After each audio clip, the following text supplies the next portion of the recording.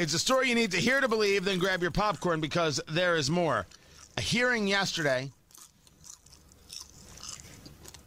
and there comes a moment, and I say this clearly, sure, you could be held in contempt of Congress for speaking up against these people, but you're not supposed to be treated like this. You're not supposed to be treated like this at all or in any way. It's madness. No one is supposed to be treated in this way from so-called leader Cori Bush, Democrat from St. Louis. Today, and the corporations they represent, St. Louis has 11 more 90-degree days per year than when I was born. Mr. Lawler, are the overwhelming majority of fossil fuel CEOs black or white?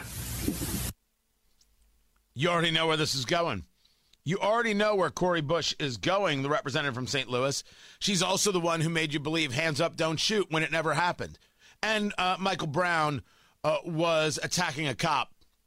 Not a good guy, not an angel. Don't care what she says. Don't care what her supporters say. Facts are facts. The Eric Holder Justice Department has the facts. He attacked a cop. This is what started the riots in Ferguson. That's how Cori Bush came to prominence. Are the CEOs white or black? I don't have the exact numbers, but I would assume they're white. Yes. Ms. Watkins, is an oil refinery more likely to be situated in a black community or a white community? I'm not sure how to answer that, honestly. We've got oil refineries along the U.S. Gulf Coast, and we're very proud to be community members there. It's black. Yeah, it's black. Mr. Wirt, are the impacts of climate change more likely to hit a black neighborhood or a white neighborhood first? Congresswoman, I have not seen studies that would allow me to give you The answer is black. Why even asking the questions? All you want to do is now lecture to these people. You want to prove your woke bona fides, and you want to call everybody a racist. Companies for decades have been misrepresenting information and redirecting attention to solutions you know to be false, and that's continuing even in this hearing. But I thank you for speaking up and saying what you said. We appreciate that. But we're at a tipping point. Developing fossil fuels now, given the escalation of the climate crisis and its harm on black and brown communities, is unconscionable. Given each of your roles of these attacks on our humanity, you all should resign.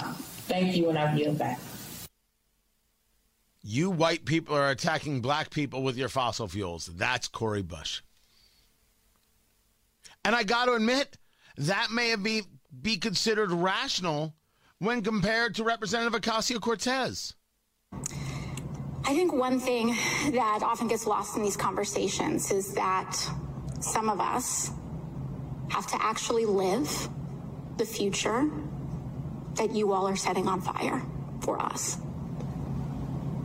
By 2028, crop yields are already projected to begin to fail, with famine beginning to hit the world's most vulnerable populations. By 2038, current U.S. drought, fire, and extreme heat trends could potentially make whole regions of the United States unlivable if we... Stop. Holy crap. We're now going to play the game that we're 2038 will have areas of the country that are unlivable. Will they include the Bronx, or is it only Indianapolis? Asking because I'd like to know where to invest. You show me the areas that will be uninhabitable, and I will start buying property there today. Today. Barack Obama told me that sea levels were going to rise, and then he bought a house on the coast at Martha's Vineyard. We've heard this story, Representative. You sound ridiculous. Don't you get that Representative Ocasio-Cortez isn't bright? That she lacks intellect?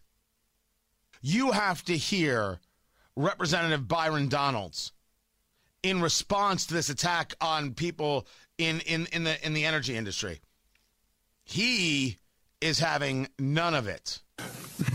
First of all, to the witnesses, the leaders of Exxon, Chevron, BP, Shell, I know that the climate activists in Twitter world, which Dave Chappelle says doesn't exist, and he's right because it's just people who have nothing better to do but type on their keyboards, and we do it too here in Congress. But let's be very clear, you need an apology because what I witnessed today was just rank intimidation by the chair of this committee. Trying to get you to pledge on what you're going to spend your money on is a gross violation of the First Amendment. And just because we're members of Congress and we got microphones and we pass laws does not mean that we also have the ability to infringe on your ability to organize, whether it's API or anybody else, or what you choose to spend your money on. It is disgusting.